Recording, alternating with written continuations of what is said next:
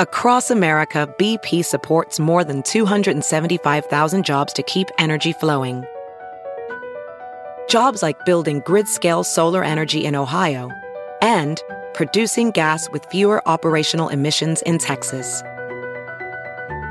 It's and, not or. See what doing both means for energy nationwide at bp.com/investing in America.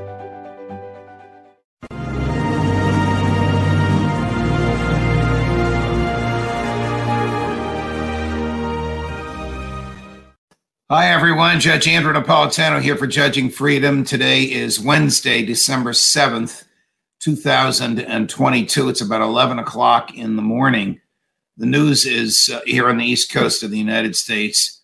The news just keeps dripping out, sort of Elon Musk's way of teasing people so that they'll use Twitter, dripping out about involvement of people from the government or from the Democratic National Committee, or a little of both, in influencing the news cycle in 2020. So what we know so far is it's pretty clear that Twitter suppressed stories that it felt would hurt Joe Biden or help Donald Trump, or both, during the 2020 presidential election. And they can do that.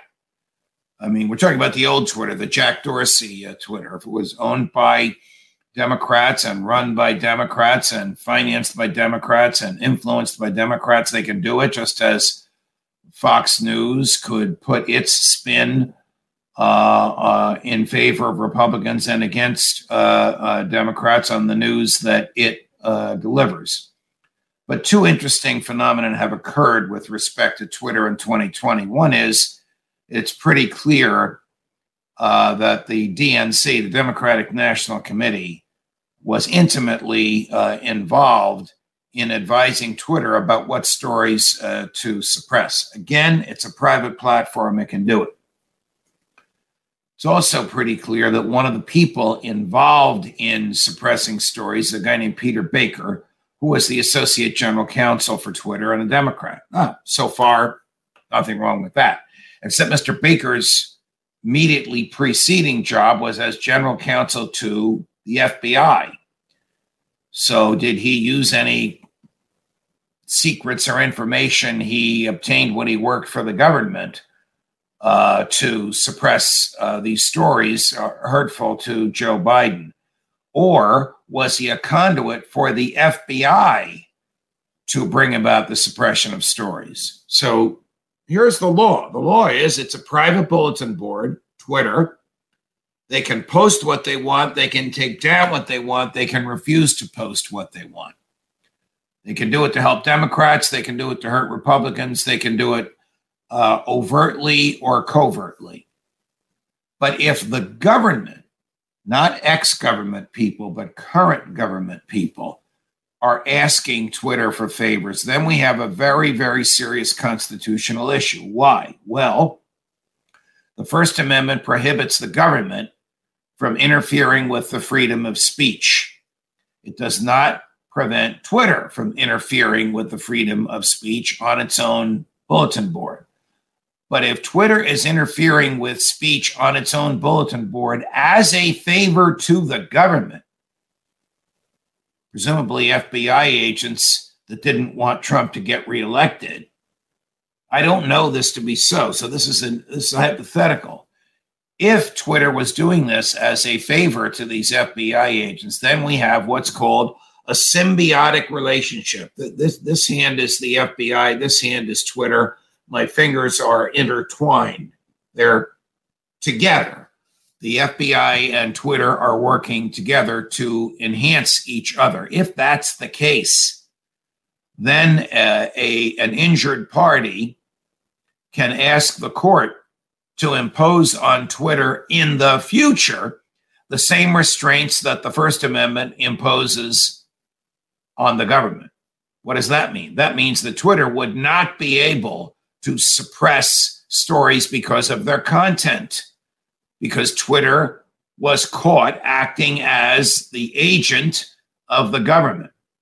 The other interesting question is, we know what Twitter, if this is true, if it's true, in this hypothetical, we know what Twitter did for the government. What did the government do for Twitter? That's the interesting part. There needs to be a symbiotic relationship where they both benefit from this. So a liberal Democrat FBI agent may have benefited because his nemesis Donald Trump didn't get reelected, but he's using the power of the government in an illicit way.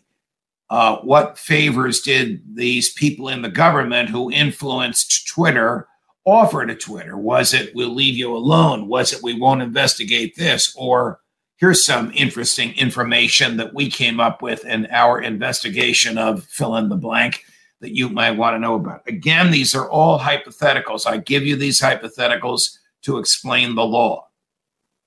So the law is when the private actor, Twitter, and the government actor, in this hypothetical now, the FBI, are so intertwined together, that's called Twitter is engaging in state action.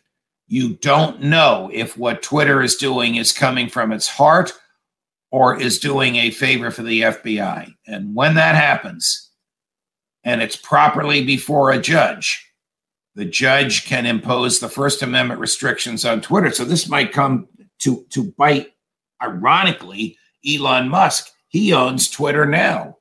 If a court finds that Twitter was doing the FBI's bidding, they're not going to award damages to anybody. They're just going to enter an order prohibiting Twitter from suspending anybody's privileges or blocking anybody's postings on the basis of the content of the speech, or they'll interpose some neutral monitor in Twitter. So none of that is good. The government shouldn't be involved in Twitter. The FBI shouldn't be asking for favors from Twitter, and the courts shouldn't tell Twitter how to do their business. But Twitter may very well have shot itself in the foot here. Of course, again, in an interesting bit of irony, this is the old Twitter that did it, the Jack Dorsey Twitter, but the new Twitter, the more libertarian version, not purely libertarian, because Elon Musk, and I've called him out on this, has suppressed the speech of Ye. His speech is hateful, but he's got the right to speak, and suppressed the speech of Alex Jones, both because of the content of speech. But it's the new Twitter that will suffer because of the involvement with the government of the old Twitter, if this theory of the FBI influencing Twitter is true. More as we get it, and a lot more is going to come out because this Elon Musk is a master at keeping everybody's attention. So he's dripping information. He's using a well-respected journalist, Matt Taibbi, whom many of us know, to get this out there, and some of it he's releasing itself. So when I say more to come as we get it, in this case, you can count on more coming from Twitter. More as we get it. Judge Napolitano for Judging Freedom.